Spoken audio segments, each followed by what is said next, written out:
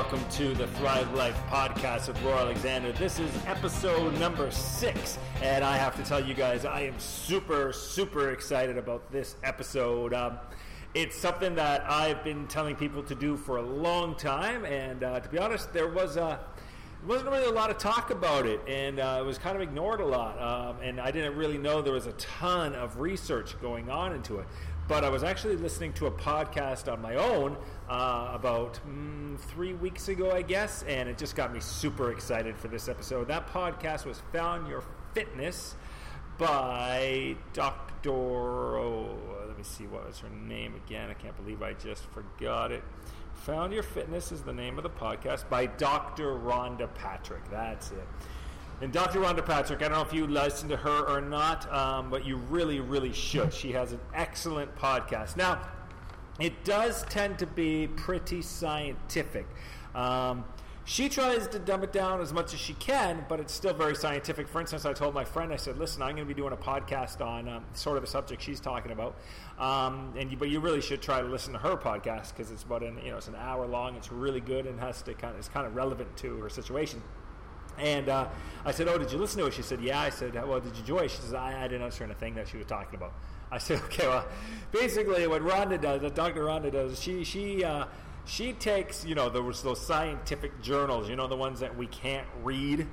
She takes those and she breaks them down into what you would read maybe in like a really high-end medical magazine. So the magazine, that this maybe medical students and stuff would read. So she takes the stuff that we can't read at all, kind of breaks it down into the stuff that's difficult for us to understand. And then what I'm going to do today is I'm going to break it down into like the men's health version. And I hope I get most of my facts right. Because she talks about a lot of things. She throws a lot of different names out there and different enzyme names and different pathways and different gene names. So it can get a little overwhelming. Sometimes I actually listened to her podcast 8 times. 8 times I got about 6 pages of notes. So we're going to be talking about what she talked about a lot. We're also going to be talking about something else that I've really liked. So what is it we're talking about today? Well, let's start with this. It looks like detoxes exist. I know. I'm the one that's always said I've been very much bashing detoxes, all these green juice detoxes, and I'm the first one to say, well, can you tell me which chemical or what toxin that your detox is supposedly getting rid of? And you know what? Nobody's ever been able to. Every juice guy I know that owns a juice company that said, oh yeah, this is a detox, it's going to help detox your system, flush all the toxins, and go, oh, that sounds great. Can you just tell me which toxins? Well, it's the body's toxins. I'm like, okay, well, every toxin has a name, so can you tell me which toxin it's getting rid of? And they've never been able to. So, there's really no scientific evidence on these cleanses and detoxes until now. There is one, and we're going to talk about it today, and it's pretty exciting. So, what am I talking about? So, what is this amazing thing that has got me so excited to talk about green vegetables? You're probably sitting here right now going, how can anybody be this excited about green vegetables? Well, it's because I've been telling people for a long time to do this and to eat these things and the reasons behind it. And, there was really nothing backing me up a lot, So it's just really awesome that the science, that the research has come so far that to be honest, the research has gone so much further than I even knew about. I learned so much stuff that is so interesting. So, what are we talking about today? We are talking about sulforaphane, okay? Sulforaphane is an extremely powerful, natural, it's an enzyme, or it's found inside cruciferous vegetables, okay? So, when you eat cruciferous vegetables, you get certain amounts of this enzyme called sulforaphane. And what sulforaphane, it's got different strengths in different vegetables. So, what are cruciferous vegetables? That's things like broccoli, cabbage, watercress, kale, spinach, all those sorts of things. And everybody's been on this kale kick, and I'm not anti-kale, don't get me wrong, but I was just like, you know what? Give kale a rest. Like, it's not the all and end all like you think it is. I know Scarlett Johansson told you she used it to get in shape for like the first Avengers movie, but honestly, people get over it. There's so many other things that are just as good, and what I'm going to talk about today blows kale right out of the water. I mean, we're talking about an enzyme that is very, you can't say it prevents cancer, but it's probably one of the strongest evidence that it probably does. It also looks like it could probably slow down aging. It looks like it can grow back your hair. It can stop inflammation. So it may have, it's been shown to have positive effects on behavior, such as depression and Alzheimer's disease and other different diseases. So we're going to just go into a little bit of it all today because it's just such an exciting stuff. Now, you're probably saying, okay, well, what's the best form? So what she talked about mostly, and I'm going to be talking about 3 things, okay? And I would like to start off, actually, with a quote by Cato the Elder that she had. Cato the Elder was a Roman farmer, but he was also kind of a statesman, you know how it all worked back then. And basically, he said, cabbage cures all. Now, his was longer. It's something like cabbage boiled or cooked with oil and vinegar cures all. But they knew about, they didn't know what sulforaphane was, but they knew about cruciferous vegetables and how healthy they were a long time ago. So while he went around talking about cabbage and how amazing cabbage is for you, you had Hippocrates, who was big on watercress. So the Greeks were no strangers to the health benefits of another plant called watercress. Now, watercress is something that I eat a lot of. There's this salad bar that I like to go to, and I really don't bother with the lettuce at all. I load up on the watercress. Watercress is just one of those things I've been doing for a long time, watercress and cabbage, because watercress, it was used during World War II when there was a famine going on because of the amount of nutrients in it. It was almost like a meal replacement. It honestly, guys, is the original superfood. Unfortunately, over time, I guess after World War II, everybody had it so much, it started becoming a garnish, and it almost became like a parsley where, only the high-end fancy restaurants served a little bit of it. Maybe you got a little bit of on top of your soup, but to be honest, it really is the original superfood. And Hippocrates, like I said, when he founded the first hospital on the island of Kos in around 400 BC, he actually grew watercress in the natural springs, and he used it to help treat blood disorders. So we are talking like over 2,000 years ago. He was using it to treat blood disorders. Then so that's in Greece. Then you got the Roman, I was talking about Cato the Elder. He was using it, he was using cabbage, and he said cabbage cures all. So we've known about cruciferous vegetables and how healthy they are, but when we want to talk about sulforaphane, because we're going to talk about the active ingredient, which is sulforaphane, like I said before, there's different amounts of it in plants. So basically, the best way to get it right now, if you want to get the highest amounts of sulforaphane, is actually in broccoli sprouts. Now, a lot of people say to me, well, what's a broccoli sprout? So, well, you know what a broccoli is, yeah? You know what a seed is, yeah? Well, it's in that between stage. So, you grow the broccoli. It's quite easy, actually. If you go to YouTube, you will see a ton of videos on how to grow your own sprouts. It's really not that difficult. I'm actually going to start doing it using the jar method, where you just kind of throw the seeds in a jar, and then you rinse them with a bit of paper towel. You rinse them, and you rinse them a couple times a day. And basically, what happens is they just grow inside the jar. You can also do in the soil. If you have the area and you want to do a soil, you kind of want to have your own little, inside garden. You can do that as well. But I think I'm just going to do the jars now. In the part 2 follow-up to her podcast, because it was such a great podcast that she had another special guest on after, one of the leading researchers on sulforaphane. And he actually said the number one way to get it is actually in the broccoli seed.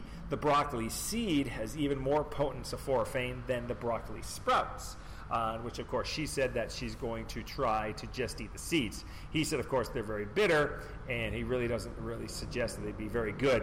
Where the sprouts, of course, you can throw them in salads and everything like that. So you guys might hear some motorbikes behind me. It's because I am in the middle of Bangkok, so it can be a little bit noisy here from time to time. No matter what you do, you cannot escape a city that does not sleep.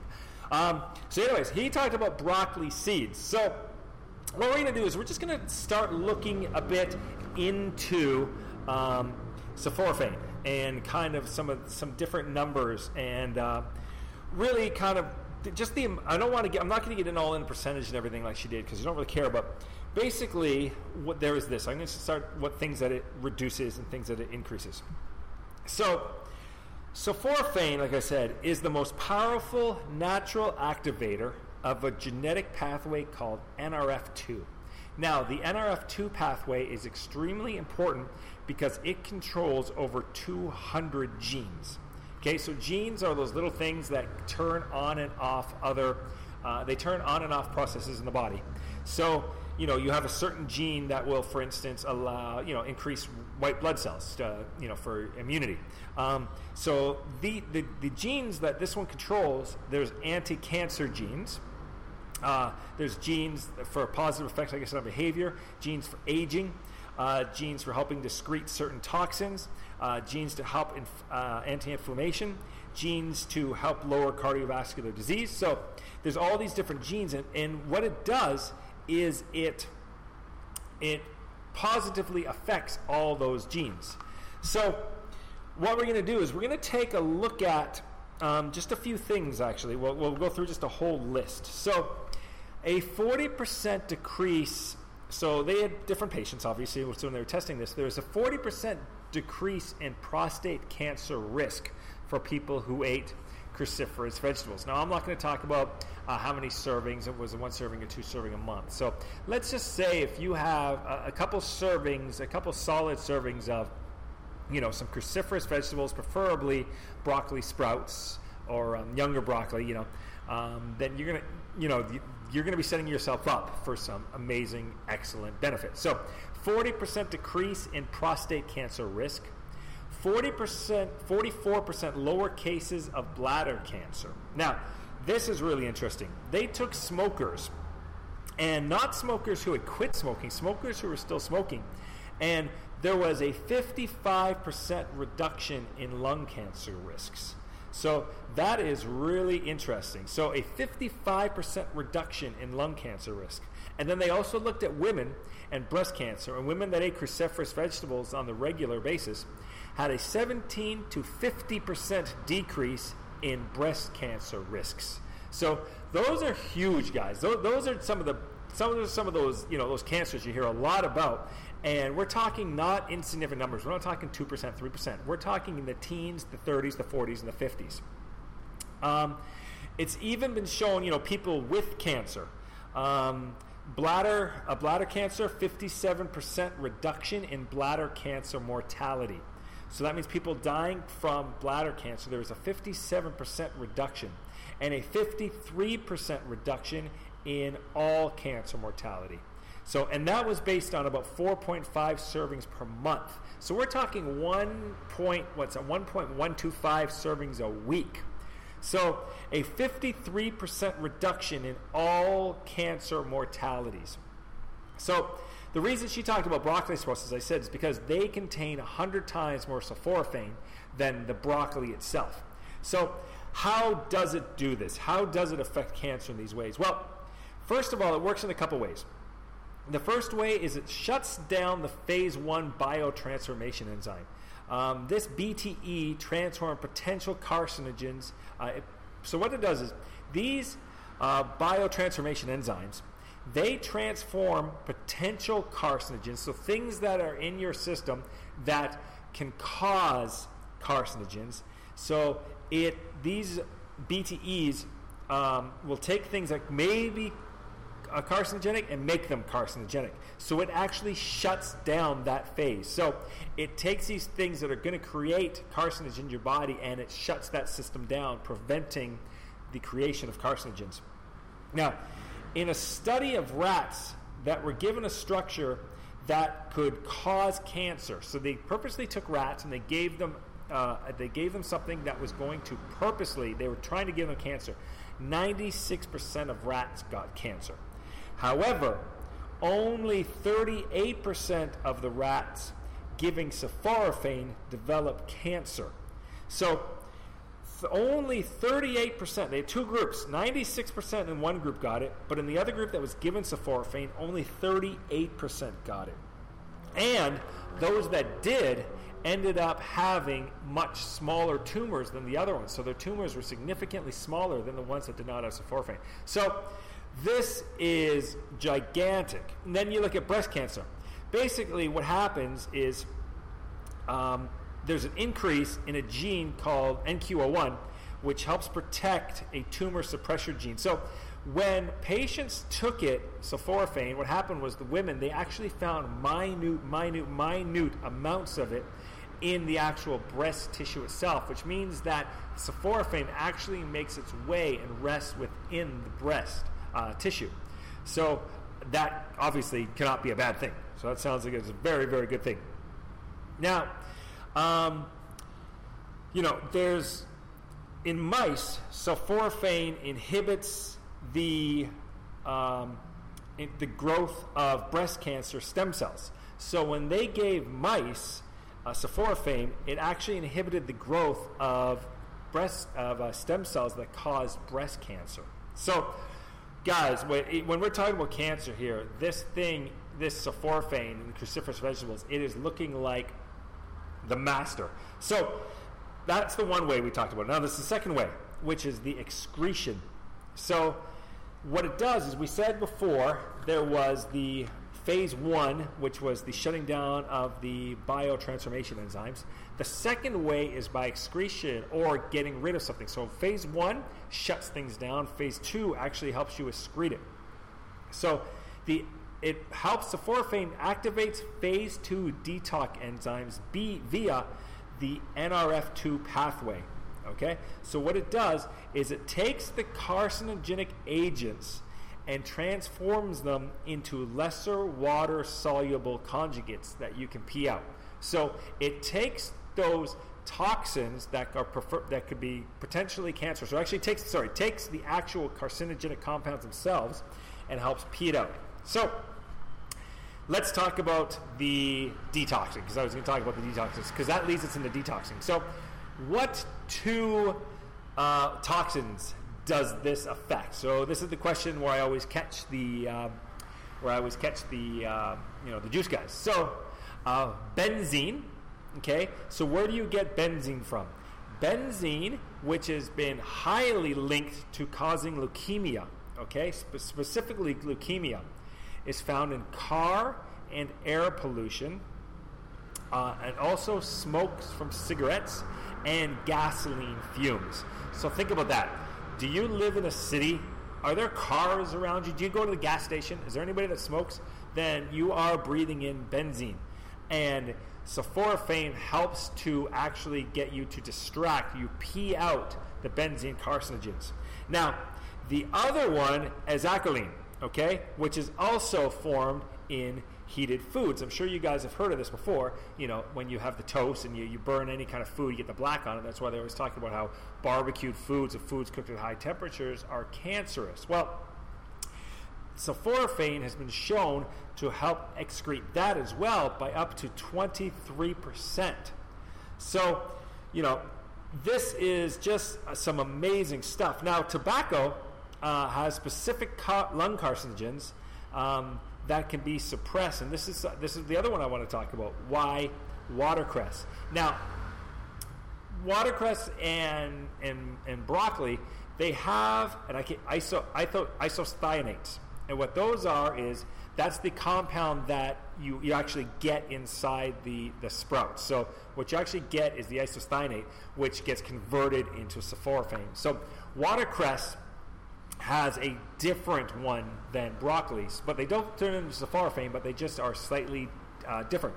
So tobacco lung carcinogens have been highly linked to watercress. Helps to suppress those a lot.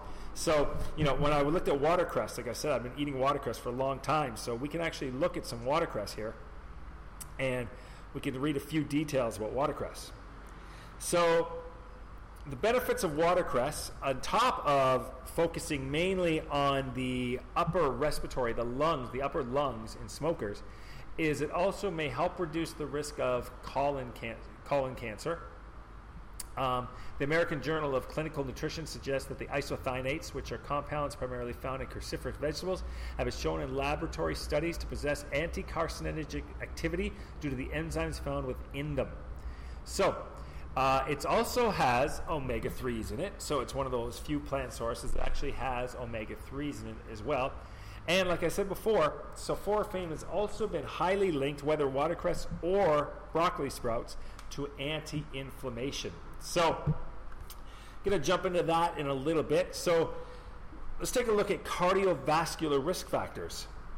So, people who ate a lot of cruciferous vegetables, probably 3 servings or more a week, had a much lower rate of cardiovascular disease. Also, they had lower rates of LDL and a 20% drop in fasting blood sugar levels. So, cardiovascular disease sulforaphane is also shown to have a positive effect on aging.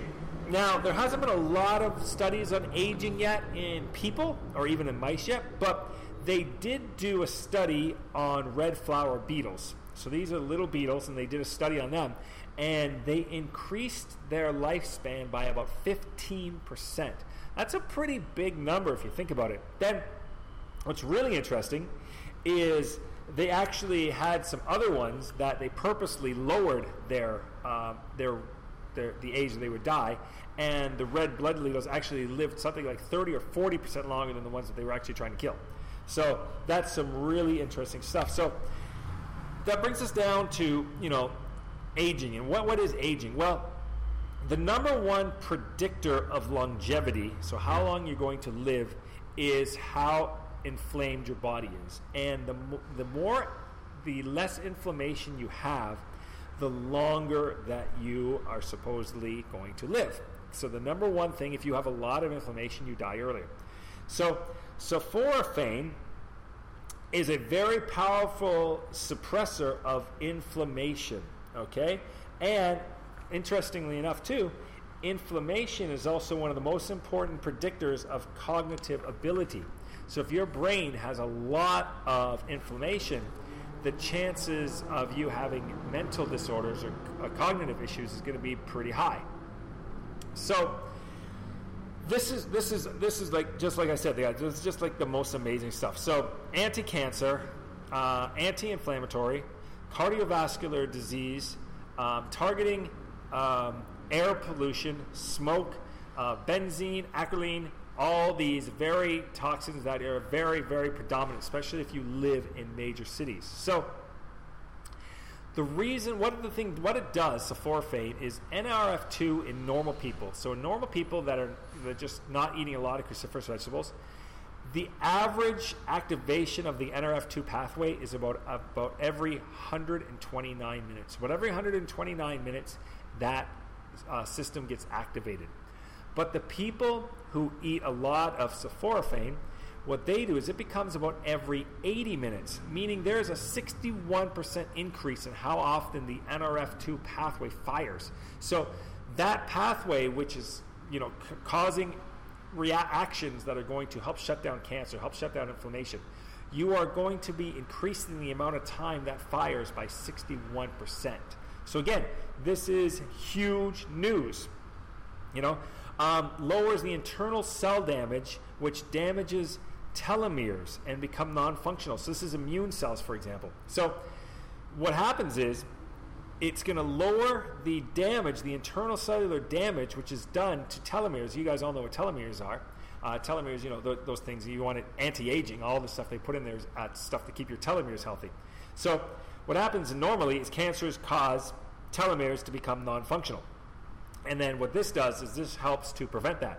So we could take that now. So we've looked at 3 major things now. Now we're going to jump into hair loss. So mice given high amounts of sulforaphane actually showed hair regrowth in typical balding patterns. So the reason why you get the especially the male balding pattern, is from a buildup of DHT, which is a byproduct of testosterone, dehydrotoxic. I can't remember exactly what it's called, but DHT, something testosterone. As a man gets older, usually what happens is the DHT starts to build up, and that's why I always used to suggest people eat broccoli, cabbages, and all that stuff. I always thought it was from the IC3 or I3C, but it looks like it's actually the sulforaphane. So what it does is it actually prevents the DHT, and it's actually been shown to help those pores, because what happens is the pores start to close and they start to shrink, the hair follicle starts to get smaller, gets brittle, and falls off. This actually has shown to start to regrowth the hair and reopen those hair follicles. So there's a really good chance that sulforaphane is going to be used down the road even as a cure to hair loss. Now, let's get into the brain. We kind of touched on the brain at the beginning. So one of the things when you're talking about, when people say something affects the brain, one of the first things they look at is, does this chemical or does this, whatever it is, does it pass the blood-brain barrier? Because if it doesn't, there's no way it can affect the brain. And sulforaphane actually does cross the blood-brain barrier. And it's been shown to improve autistic behavior test scores and communication. So people suffering from autism, it's been shown to improve their test scores and help with their communication. It's been shown to improve scores of cognitive impairment in schizophrenia. It's also been highly suggested that it could be used in inflammation. In depression. So helping to cure or fight depression. And the reason for this is they have discovered that systematic inflammation in the brain plays a huge role in depression symptoms. So people with chronic depression tend to show inflamed brains. And we talked about it earlier. Sulforaphane is anti-inflammatory in the body, but because it can go through the blood-brain barrier, it can also act as anti-inflammation in the brain. It's been shown to help prevent neurodegenerative diseases. Brain inflammations are also the hallmarks of Alzheimer's, Huntington's disease, and Parkinson's disease. So now again, we have a number of cognitive diseases that are all based on, are all symptoms of an inflamed brain, and this helps to keep down the inflammation. It also helps prevent the death of neurons. Okay, so people that have had brain injuries, such as, let's just say boxers or any kind of acute buildups, it's been also shown to help them as well to preventing the death of neurons. And there's been an increase in certain HeSH proteins that help prevent the buildup of some of the proteins that are involved in Alzheimer's, Parkinson's, and Huntington's. So HeSH proteins have been highly linked. So what they say is, okay, well, people that have Alzheimer's tend to show, or Parkinson's or Huntington's, have this thing called high HeSH proteins. They have high HeSH proteins in the brain. And the sulforaphane has been shown to help to decrease that. So when we're looking at it, there is just an amazing amount of stuff that the sulforaphane does. And then, like I said, you also have the watercress as well. So watercress is high in isothionates, and the broccoli sprouts are high in isothionates. So again, guys, like I said, there's a lot of stuff I had to go over, and I did ramble a lot. But, you get the idea. We are talking about, if you want to look at, if you want to call something a superfood, because people really do love to throw that term superfood around, this is actually probably the best example of what would be defined as a superfood. A food that has something in it that can activate a system that activates over 200 genes that prevent a number of chronic diseases, may, help decrease a number, or even people with cancer, help decrease symptoms of cancer, help decrease risks of cancer, help decrease cardiovascular disease, help with brain disorders, help with inflammation, helping regrow your freaking hair. So anyways, guys, I really hope you enjoyed this episode. And like I said, really check out Dr. Rhonda Patrick's Found My Fitness, and you can listen to her entire podcast. You could check that out. And I think you guys will really like it. It was long. It was about an hour and 20 minutes. And their second one was over an hour as well. So you got about 2.5 hours of listening, and you'll probably have to listen to it at least 3 times. But the fact is, when she gets excited about something, you know it's a good thing. So anyways, guys, I would like to thank you for tuning in to this episode of the Thrive Life podcast with me, Roy Alexander. And I'll be coming at you again very soon with another episode. I got some more great stuff planned for you. So I will talk to you guys soon.